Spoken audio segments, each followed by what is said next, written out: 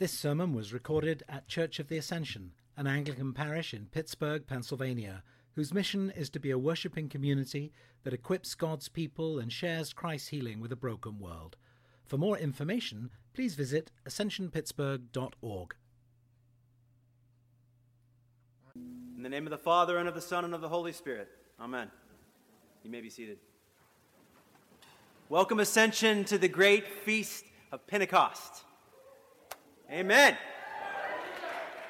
We celebrate today the coming of the Holy Spirit, the Spirit of truth. You know him, Jesus says, for he dwells in you and will be in you.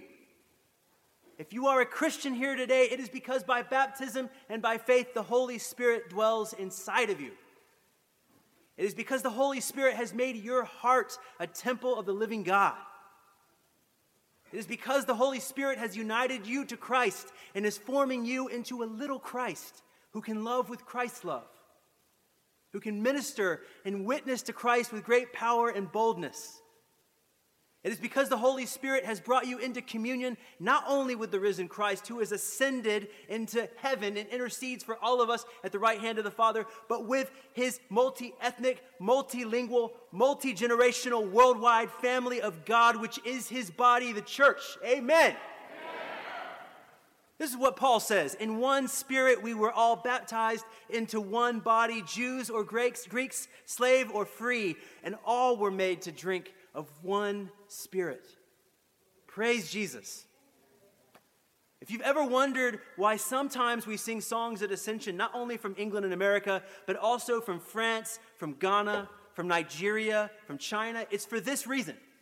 It's to keep us from the heresy of denying the Catholicity, the universality of the church, of thinking that somehow what we're doing here this morning at Ascension is distinct or differentiated from what Christians across the globe are doing. The body of which you have been made a member by the power of the Holy Spirit spans the entire globe. Because you see, Pentecost is the fulfillment of the good dreams of Isaiah in chapter 60. Nations shall come to your light. We see the beautiful beginning of this in Acts 2, in which each person present hears the mighty deeds of God in their own language. We have this microcosm that's present of the vision that expands to fill the whole earth in chapter 7 of Revelation, in which a great multitude that no one could number from every nation, from all tribes and peoples and languages, standing before the throne and before the Lamb, clothed in white robes with palm branches in their hands, and crying out in a loud voice, "Salvation belongs to our God who sits on the throne and to the Lamb." Yes, palm branches in their hands because Jesus is the King of salvation. Amen. He is the desire of every nation, as Haggai chapter 2 says. And this is the work of the Holy Spirit, to apply the work that Christ has done to all the nations. But the mystery of the Spirit's work is even greater than that. Because we are all united to Christ in one Spirit, confessing with one voice that Jesus is Lord, the fullness of the church, past and present, and its full geographic extension is present anywhere where Christians are gathered in the name of Christ. I believe in the Holy Spirit because the Spirit who makes the risen and ascended Christ present also makes all of his saints present to us. Martin Luther said that whenever you pray, you must speak the Amen firmly. Why? Because we must never doubt that God in his mercy will surely hear you and say yes to your prayers. Why does he say that? He goes on to say that we must never doubt that God will hear our prayers because we must also never think that we are standing alone. Rather think this, that the whole of Christendom, all devout Christians, are standing right there beside you. And you are standing among them in a common, united petition that God cannot disdain. Hallelujah! And this Holy Spirit, who is growing this body of Christ throughout history and throughout the nations, has seen you. He is intimately attentive to you. He has gifted you with spiritual gifts so that you, my friends, can build up the body of Christ. For to each, Paul says, is given the manifestation of the Spirit for the common good. You hear that? To each is given the gifts of the Holy Spirit for building up the common good of the church. Now, especially for those of us who were raised in America, I must stress emphatically that the Holy Spirit does not primarily make individual Christians in a relationship to Jesus. The Spirit primarily makes a people who together, in unity with one another, are Christ's body. Now, there's an African proverb that I think explains this well. It goes like this: I am because we are. I am because we are. I think that captures the witness of the Scriptures about the relationship between the body of Christ and the individual Christian. I am because we are. The former Archbishop of Canterbury, Michael Ramsey, once wrote this: Christianity is never solitary. It is never true to say that separate persons are united to Christ and then combine to form the church. To be joined to Christ is to be joined to Christ in his body. Individualism, therefore, has no place in Christianity, and Christianity verily means its extinction. This is Paul's conviction throughout his correspondence over and over again. The body is one and has many members, he says. The members are nothing outside of the body as a whole. To become a Christian is to be incorporated into a new kind of social order, the fullness of which is present whenever Christians assemble for worship. That is what the Spirit accomplishes. Now let me tell you how this is good news. Wherever 2 or 3 are gathered in my name, Jesus says, I am with you. That changes something for us as we think about that text, to know that by the power of the Holy Spirit, when we assemble for worship, we are standing together with the church in China, the church in India, the church in Uganda, and saints of every generation in a common, united petition that God cannot disdain. Well, we tend to think of prayer as this small, paltry thing that accomplishes nothing, or maybe it accomplishes a little something. But what if each time we pray, our prayers are joined to the great chorus of saints in every generation across the world by the power of the Holy Spirit, through whom we cry, Abba, Father? That's going to change something. What if you could become alive to that possibility even this morning? Right here in this assembly, as we pray and we hear the word of God read and preached, right here as the Lord himself feeds us with his own body and blood in the Eucharist, what if we are today assembled with all of his saints, those who have gone before, and those who are our contemporaries scattered across the globe?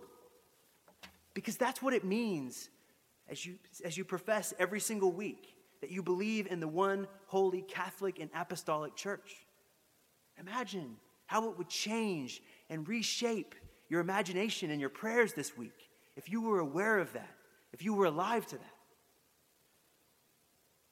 But look, being part of the body of Christ does not mean that you lose your individuality. What makes you who you are does not get swallowed up in the great ocean of the saints whose praises we join.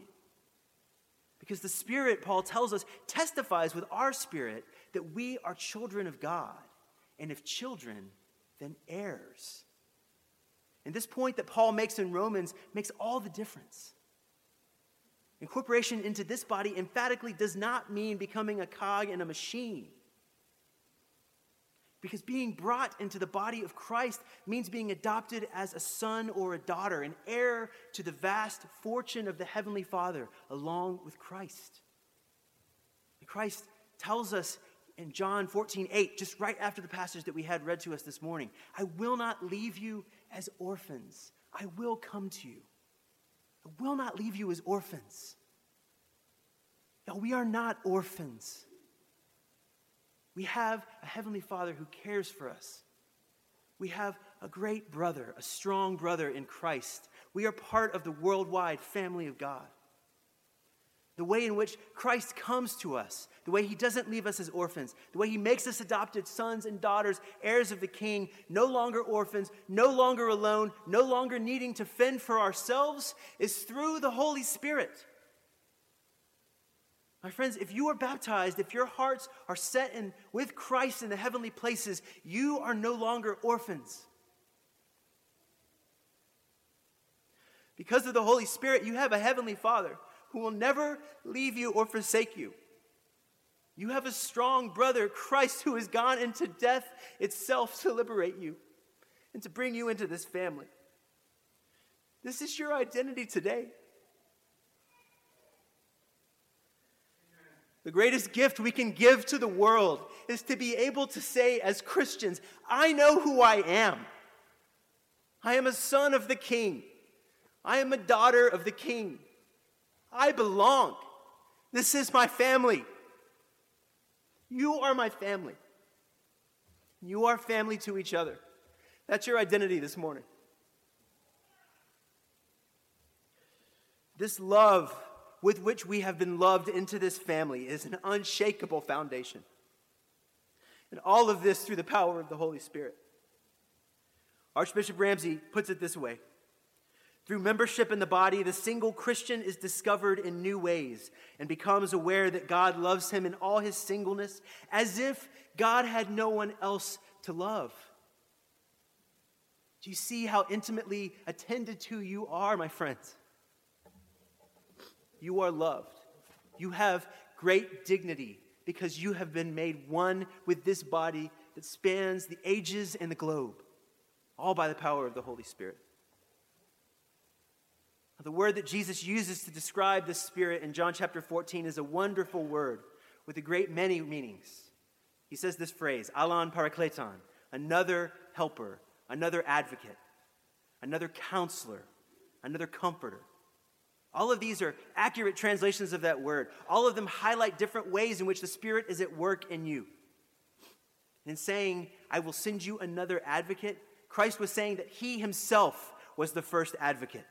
And in fact, John uses that same word, parakletos, to describe Christ himself in 1 John chapter 2. My little children, I am writing these things to you so that you may not sin. But if anyone does sin, we have a parakleton, an advocate with the Father, Jesus Christ the righteous. He is the advocate, and he has sent another advocate.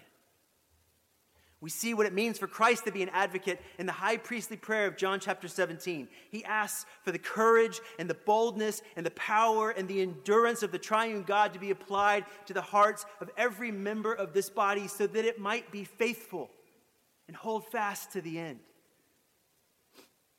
And the Spirit enables this through the Spirit's advocacy, through the Spirit's comfort, through its counsel. The ministry of Jesus himself is continued and prolonged in the church. Because you see, Jesus did not ascend so that he could get away from us. No. He ascended so that he could become more powerfully and intimately available to his people by the power of his Spirit. This Spirit communicates the resurrection life of Christ, communicates his power, makes him available not just in one place, but everywhere. Where once Christ could only be present in Nazareth or Bethany or Jerusalem, now by the authority and the presence of his Spirit, the second advocate, Christ is present to all places. He ascended, as Paul said, in order to fill all things.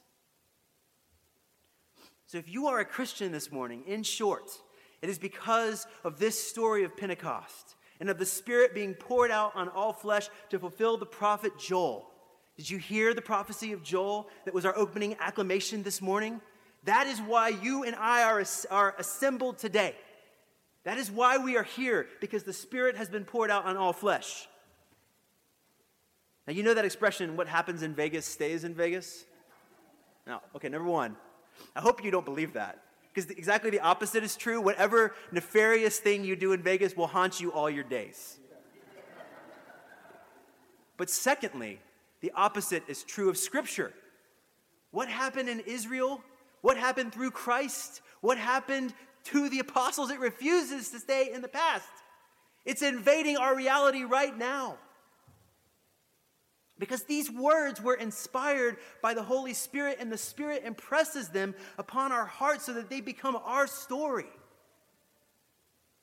The Spirit breathes new life upon us, gives us the ministry of Christ because he is the author of salvation through these words.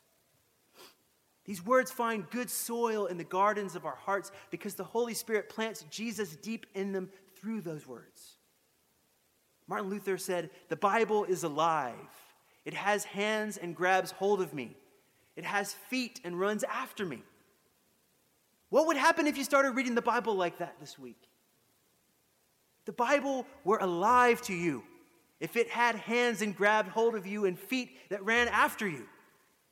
What if you could not escape the power of Christ, risen and ascended through the power of the Holy Spirit, by reading these words? Now, this cluster of words, spirit, inspiration, inspire, all of them come from this Latin word spirare, to breathe. And there is an intimate and close association between the breath of life and the Holy Spirit in Scripture and in the Christian tradition. And there are two Hebrew words which appear as spirit in the English versions of the Bible. One of them is the word nephesh, which means breath.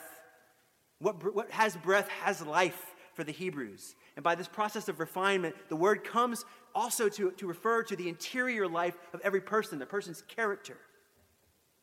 But there's another word highly significant for Christian theology, which is ruach. It can be translated either wind or spirit, as in the Holy Spirit. It is this wind of God that gives the breath of life, and which regenerates us, gives us new breath, so that Christ's resurrection life lives in us. And now you know how Father Joel's youngest daughter got her name. And I've often wondered this, but I've never asked before if there's kind of a significant connection between the three names that Father Joel and Karen gave to their daughters. Lucy for light, the illumination of the Holy Spirit. Eva for Eve, the mother of all the living, whose nephesh, her breath, her spirit, was breathed into her by God. And ruach, the wind or the Spirit of God, by which all that exists was created and is sustained in existence. Now, if there wasn't a connection, it was surely a remarkable and marvelous and fortuitous coincidence that each of his girls had these spirit-filled names. Good job, you guys. Good job, yeah. Now, there's no greater biblical portrayal of the Spirit's work holding all things together than our psalm appointed for this morning, Psalm 104. In this psalm, all living creatures, including humanity itself, are described as depending upon God's ceaseless creative activity. O Lord, how manifold are your works. In wisdom you have made them all. The earth is full of your creatures. When you send forth your Spirit, they are created, and you renew the face of the ground. I mean, it would be difficult to imagine a more vivid account of the complete dependence of the world upon the constant, sustaining activity of God through the power of the Holy Spirit. So there's this close association between the Spirit and life, the Spirit and creation. And in the New Testament, the Spirit and new creation in Jesus Christ. Now today, because we are celebrating Pentecost, the gift of the Holy Spirit, we're also celebrating baptisms. Because baptism in Scripture is closely associated with both the giving of the Holy Spirit and our new creation in Christ, being born to new life in Christ. Now, most famously in John 3, where Jesus tells Nicodemus that no one may enter the kingdom unless he is born anothen, a Greek word which can either mean again or from above. Both of which are clearly intended in this passage, because Jesus says in verse 5, you must be born of water and the Spirit. Now, I don't have time today for a deep dive into the biblical theology of baptism, in case you were getting worried. But suffice it to say that Scripture presents us consistently with a thoroughly realist understanding of what baptism does to us through the power of the Holy Spirit. We are plunged into new life in Christ in baptism. We are given the washing of regeneration in baptism. We are incorporated into his people. That is what baptism does. It is a marvelous, wondrous privilege that is given to the church. Now, I want you to pay attention as we come to the baptisms, to the prayer that is called the thanksgiving over the water. See how closely associated water is with the salvation of God in Scripture. And remember, there is one body and one Spirit, just as you were called to one hope when you were called, as Paul says in Ephesians. I am because we are. I am because this body exists, because Jesus Christ made it by sending his Holy Spirit. But you are also heirs and no longer orphans. You are seen. You matter. Hallelujah. Let us rejoice in the power of the Spirit today and every day, because Christ has won a great victory for us. In the name of the Father, and of the Son, and of the Holy Spirit. Amen.